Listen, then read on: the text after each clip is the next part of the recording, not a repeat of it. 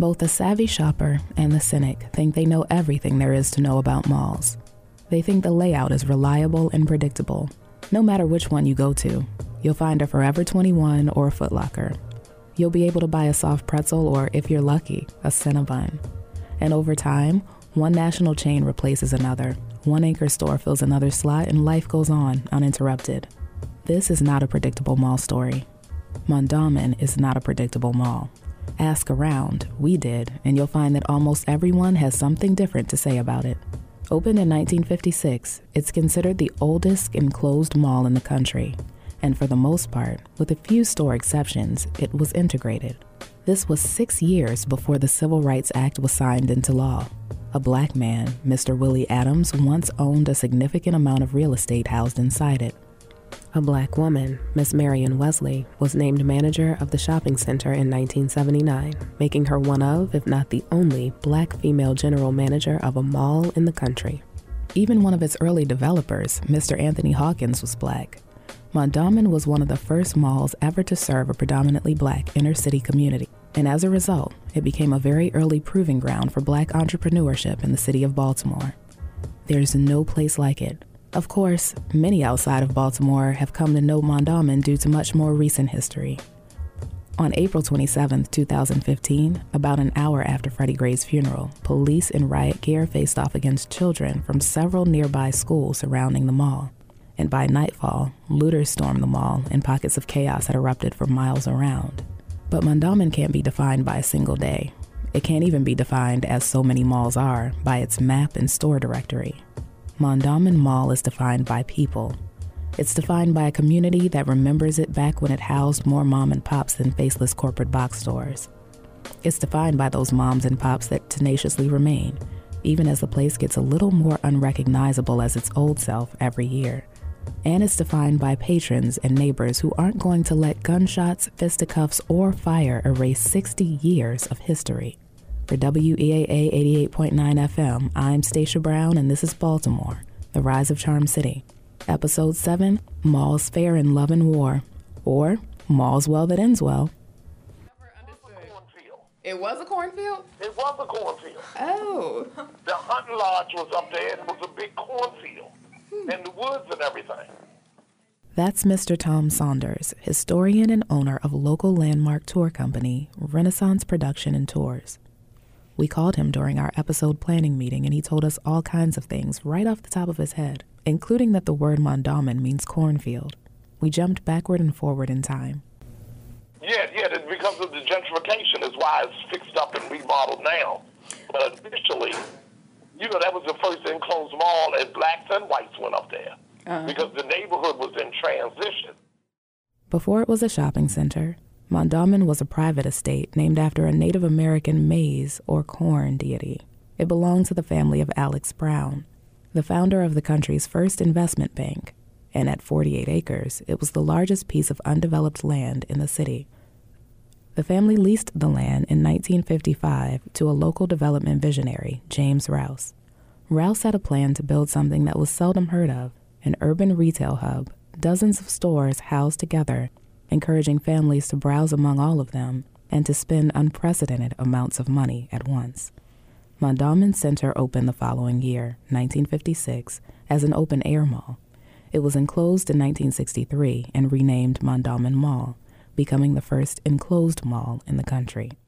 I'm thinking it might have even been a little better because we had Sears department store over there, and that was nice. And we had 2 grocery stores, Pantry Pride and Penn Fruit, so you had a choice.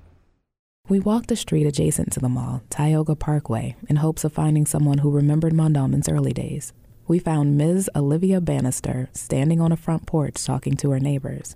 She's lived on Tioga Parkway since she was 12 years old. She can remember when the mall opened. My girlfriends and I, we used to walk over to Mondawmin almost every day. They had nice little restaurants and places, eating places where you could hang out. It was, to me, a much nicer place. You better shop around. Oh yeah, you better shop around. Shop around. The typical way that you developed a shopping center back in those days was that you had to have an anchor. Sears was the anchor. And then there would be other stores, smaller stores, that would be created out of that. So Mondawmin was not just a place to go shop, but Mondawmin also created, during the 60s, 70s, 80s, on up to now, Mondawmin created some significant African-American entrepreneurs. This is Mr. Daniel P. Henson, president of Henson Development Corporation. Mr. Henson is from West Baltimore and was an early and frequent visitor of the mall in its early days. Herb Brown, when people were looking to travel, it wasn't necessarily me, but black doctors and lawyers and whatever who had cash looking to travel, they would go to Herb Brown's place in Mondawmin. My best friend worked for Maryland National Bank, a big deal when he was named the manager of the Maryland National Bank in Mondawmin. I remember my first car that I bought was financed with a loan made from the Maryland National Bank in Mondawmin. It was the center of life for a very long time for African Americans in West Baltimore and to some extent to East Baltimore. Mr. Anthony Hawkins also recalls growing up near Mondawmin, just 4 blocks away. Some of the stores, I remember some of the stores, and they were segregated, wouldn't serve you in Mondawmin, if you can believe that. Mr. Hawkins would go on to work with James Rouse for over 30 years and was at the forefront of Mondawmin's redevelopment during the 1970s and 80s. I asked Mr. Hawkins if he remembered which stores were segregated. You knew after you walked in that you were not invited to be there. One was the Chinese restaurant, which I found very amusing. And Mr. Rouse himself had to tell that guy when we took the center over that no integrate, no lease. As we learned earlier, Mondawmin was built at the center of a neighborhood in transition. It opened 12 years before the 1968 riots, and during that time, the mall managed to fully integrate, undergo white flight, and become an overwhelmingly black shopping complex. Sears left as a result, leaving the mall without an anchor store, and its profitability began to falter. We had the financing on Mondawmin, but we didn't own it. And this was 1975, I think it was. We walked the center and he asked a bunch of us, can we make this center work? Is this a viable center for us to purchase? We've been financing it for all these years for the Brown family, put up the money and all that, but didn't own it. And he finally turned around to me and said, what do you think? Can you do it? I said, absolutely. Are you kidding me? This is the best located center in the state. And when you think about it, it is that. When you stand in Mondawmin and look to your west, you've got to go all the way out to Route 40 for a shopping district. That's out to Westview and that kind of. You look north, you don't have anything other than the Reisterstown Road Plaza, which was failing. And we could have put it out of business, which we were intended to do, but Schmoke asked me not to do that. If you look east, you got to go all the way over to almost East Point Plaza. And if you look south, I don't know of anything. You got to go to Glen Burnie. So in terms of the number of people, it's almost 600,000 people. That is a part of its immediate market. And so I said to him, look, if we apply the science that we know of shopping centers to this center, it's a home run. And it was, in large part owing to Mondawmin customers' cash economy. But convincing retailers of that has always been a pretty hard sell. Because Mondawmin is located in a predominantly black community, the major retailers throughout this country were hesitant to come to Mondawmin because in their minds they perceive of it as a problem.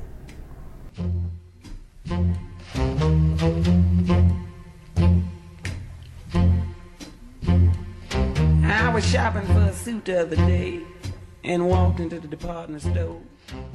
I can't tell you how many presidents of organizations I've sat in front of and said, the problem is you don't understand this community. So get your ass in the car, come with me, and I will show you this community because it doesn't show up on paper, but it shows up in cash. They didn't realize that this is a predominantly cash environment. We do $18 million in tennis shoes a year. You show me another center that does $18 million in tennis shoes. Ooh, suit's pure herringbone. Yeah, that's a suit I'd like to own. Mr. Hawkins attributes the mall's revitalization in the late 70s and early 80s to the addition of social services and government offices inside the mall. They partnered with companies to which customers needed to pay monthly household bills, like gas and electric and landline telephone companies. There were so many people in that store, we had to expand it the second month it was open. Thousands of people coming in to pay because this is a service that they didn't have before. It was phenomenal. Numbers you can't believe, thousands and thousands of people. So whenever I showed that to people who were really smart retailers, they said, we would never have known this. I said, that's why I want you to come here. Mr. Hawkins says the addition of those social services and government offices were the brainchild of Mr. William Willie Adams, a former numbers runner who amassed enough wealth to break into real estate. What was used to be Sears, and when Sears went out, that department store space sat vacant for years. And Mr. Adams had the wherewithal and the intelligence to buy that building and had the relationships with the state and the city governance to be able to bring all of those social services right to the hub of our community. Mr. Adams also had a much longer, lesser-known history with Mondawmin, according to Mr. Henson. It turns out that Willie Adams and Jim Rouse were almost the same age. And so I sat in meetings with them as the only other person in the room. So I'm talking about in the 90s, the late 90s, and they were talking about the 50s, and they were both in their 80s. And Jim had totally forgotten his nickel and dime history of putting together the parcels to create Mondawmin. Willie never forgot. Mr. Henson says that Mr. Adams began buying real estate there in 1950, long before Rouse built his mall. Jim Rouse, looking at this as a greater good, got the city council to pass eminent domain ordinances, which allowed them to take these properties for a price from owners. Well, the owner that he was taking the properties from was Willie. Willie had plans to do a shopping center himself. Now, it wouldn't have been Mondawmin, he admitted. It wouldn't have been Mondawmin, but it would have been his.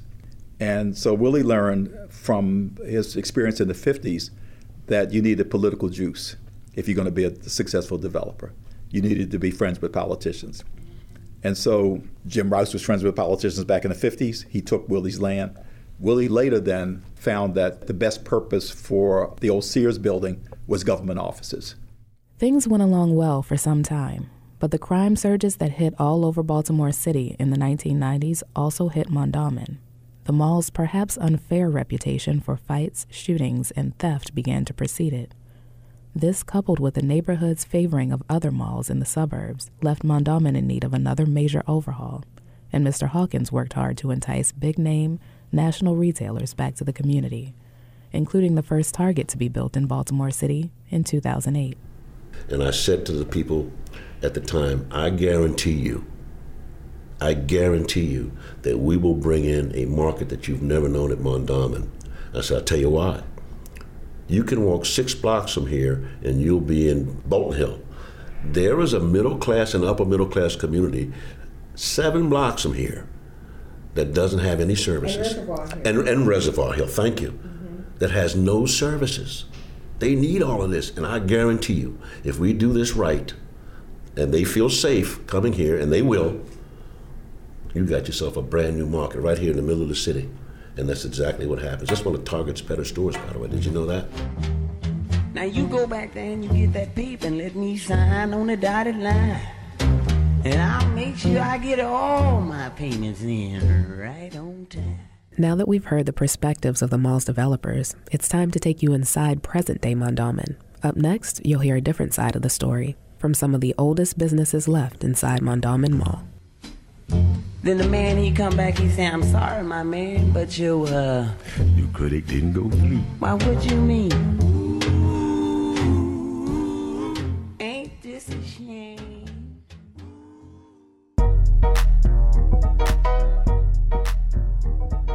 You're listening to Baltimore, the Rise of Charm City, on your source for cool jazz and more, WEAA 88.9 FM, the voice of the community. Ready? Yeah, ready. Slow, it's Freddie Gray week. You know, kind of sensitive in the mall, so we just try to. You made that week up. You just created that week. No, it's just, you know. Well, now, what y'all got mics for? Hidden just off one of the main drags on the entrance level, there's a store filled with rows and rows of hair. We walked in during one of our recent visits to Mondawmin Mall, in part because the place looked like it predated a lot of the glossier chain retail stores lining the longer main corridors. My name is Jose Anthony from Mondawmin Mall. I'm a wig stylist, been here over 20 years. And in the mall, when I first started working here, it's always been, we have the good days and the bad days with the mall, you know. It has, over the years, we have seen it grow, and it's still growing, it's gonna always grow. But we have those people that come in sometime, you know, and they kind of like make the mall look bad. But there's only a handful of people, and they come and go. So this store been here in this mall for 40-some years now. So, you know, Modern Wigs at Mondawmin is a really nice, history. While we interviewed Hosa, the store manager, Mrs. Hong, came out to introduce herself. She's been there for over 40 years. Hosa helped her translate. My store like it, so the other customer like it, my store. She's a lot of people come here from the county, different places that come to Mondawmin Mall because they know there's a wig store at Mondawmin Mall. We want to continue on keeping this wig store here in Mondawmin Mall. Over 40-some years, we want 40 more years 45 here. Now. 45, yeah. Modern Wigs relies a lot on its older clientele, longtime customers with whom employees have established a rapport. Those relationships have proven invaluable in the years since last April's unrest. One day, and the lady said that she's a regular customer. She know business been slow. She just came and gave my boss $25 for some reason. I was like, you don't have to. She said, you don't have to. She said, no, I want to do this because I've been your customer for a long time and I know business slow now. And it just made us, it made us feel so warm inside. That she didn't have to do that, but she did that. And that was really nice of a customer thinking about the store when it's slow. Wigs and lashes, hide your daily clashes, and your face. My name is Marvin McDowell. I'm a master barber here at Esquire Barbershop in Mondawmin Mall. Been here for over 30 years.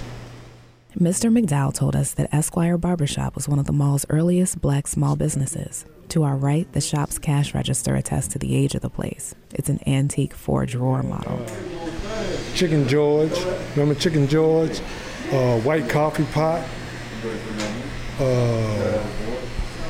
It just was so many stores that was here that's really not in business now.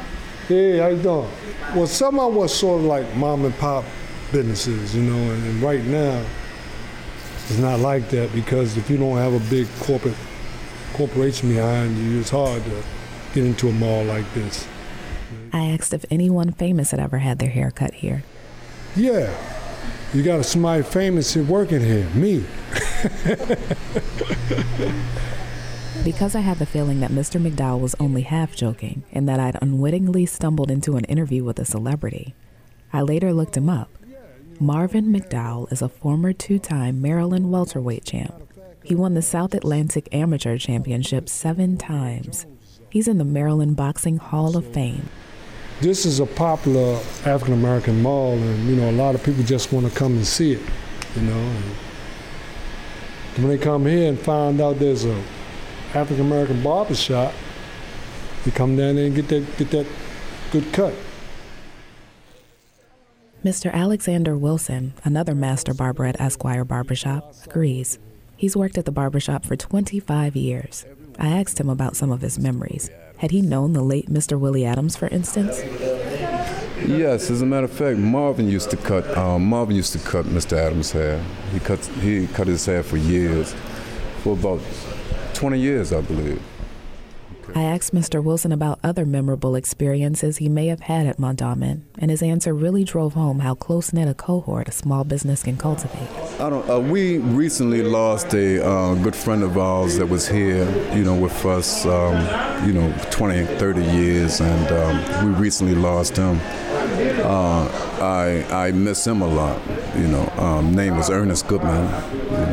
He died in August the 5th. Here in the mall. She had a heart attack. So, Despite last year's unrest at Mondawmin, which Mr. Wilson believes stemmed from kids' frustration with being unable to get home from the mall after the metro system shut down, he thinks the mall will always continue to thrive, but not for reasons rooted in altruism or community building. This particular mall, out of all the malls that they have, makes more money than all of them, because of its cash money, And where there's poverty in our area, those are the people that spends the most money because they don't know how to spend money. Up next, we'll talk to students, neighbors, and others who vividly remember where they were in April of last year when Mondawmin Mall became a powder keg and a national headline. You've been listening to Baltimore, The Rise of Charm City, on your source for cool jazz and more, WEAA 88.9 FM, the voice of the community. No, I wasn't. I was at Druid Hill Park walking my dog, and several girlfriends of mine called me and said, "Are you home, girl?" Because I did not know what was going on. And it was so nice and peaceful. I was wondering why the park was so quiet that day until we left. We left at about 4, and police officers were everywhere, and they were insane. They were really insane. I heard about it. When I heard about it, I was at school still. And, everybody was talking about it. They're going to hit up Mondawmin. Actually, it was a whole list of malls they were going to hit up originally. And I was like, why are they doing all that? And I didn't understand what was happening at first. I just heard it everywhere. And it was all over social media. Everybody was just going crazy. They canceled all the after-school activities at Poly. So a bunch of people were like, I don't know. They just didn't know what was going on. The lady that works in the office, she went around in classrooms like, "Did you get that picture? Let me see the picture." And we're all like, what? Like, is this real? Because everybody just started going crazy. And then the principal came into classrooms because we didn't have intercoms at that moment. She came in the classrooms and was like, "Do not go near Mondawmin Mall. If we catch you near Mondawmin Mall, you will be suspended," and things like that. She was just telling us like simple things to where like we're not going to be able to, travel towards Mondawmin Mall. And if the 22 comes, because the 22 goes to Mondawmin, we're not going to be able to get dropped off at Mondawmin Mall if we live near there. So she was just telling us different things. And that's how it really like hit me that this is really happening. We spoke with 2 students from Wide Angle Youth Media, a nonprofit organization that provides media education programs to young people in Baltimore City. As high school producers in the Mentoring Video Project, Kayla Hall and Nigeria Randolph contributed to a year-long video and photography campaign that will be unveiled on April 27th. The project commemorates various reflections on the year since the Baltimore uprising. You can share your own stories from this past year by using the hashtag #ThisIsBaltimore and learn more at wideanglemedia.org. I think the community itself was it was affected as a whole because it was just so much at once. And the kids, I don't think they realized the aftermath of what they were going to do, because that really like put a dent in their communities, like their own communities where they shop, where they, go buy things, where their families and stuff.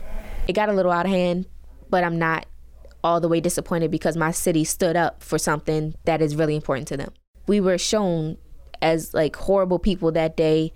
And I'm not going to say it wasn't as bad as like news showed it, but we're not the entire Baltimore City was like that day. There were people trying to, continue the peaceful things, and it just got a little out of hand. So someone innocent died, and we're going to stand up. Like somebody's going to stand up, and it stood up to the most extreme extent that day.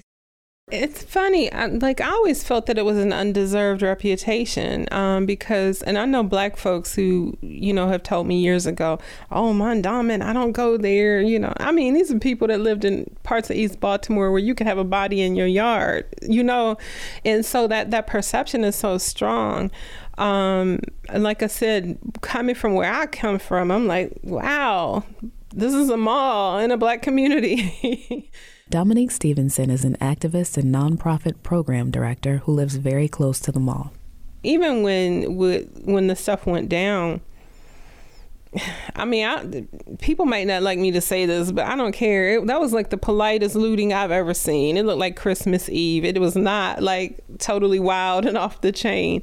And the interesting thing is the police had been there earlier and they left it, you know, and then the media was showing stuff. And I think that people saw it on the media and more people came out. But I feel like to some degree, some of those businesses have been looting this community for years and people saw an opportunity for payback.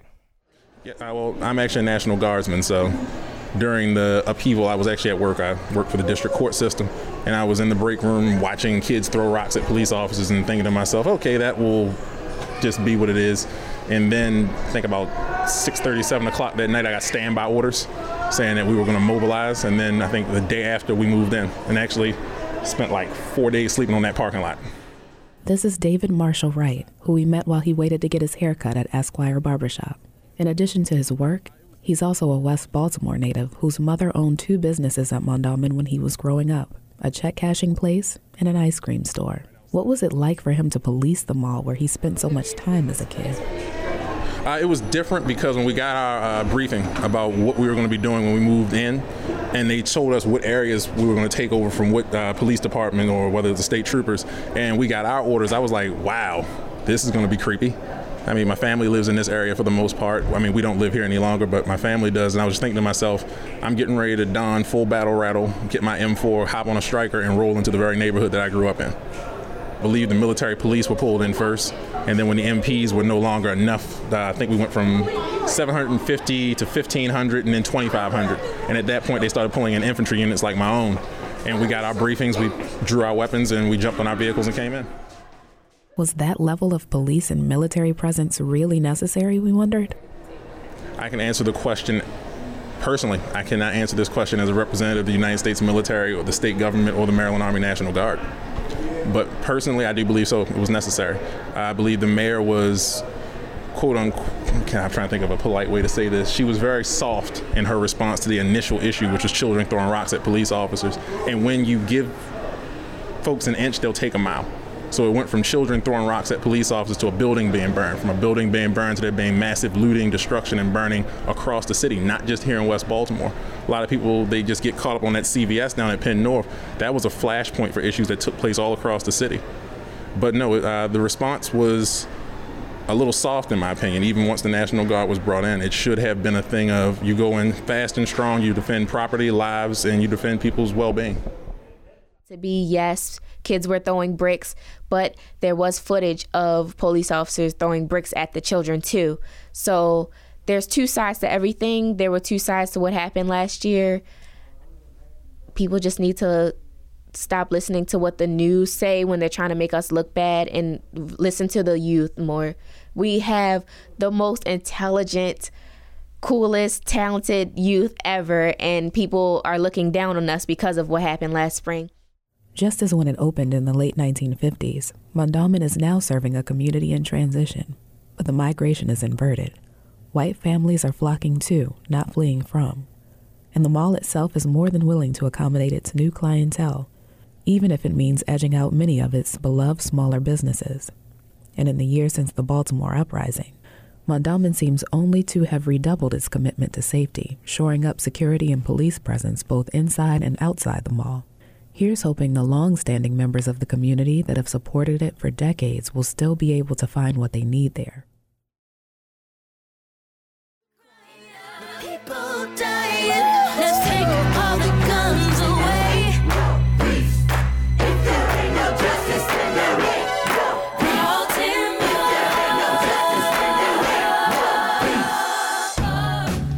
This program is produced by Stacia Brown and brought to you by WEAA 88.9 FM as part of Finding America, a national initiative produced by AIR with financial support from the Wincote Foundation, the MacArthur Foundation, the Ford Foundation, Artworks, and the Corporation for Public Broadcasting.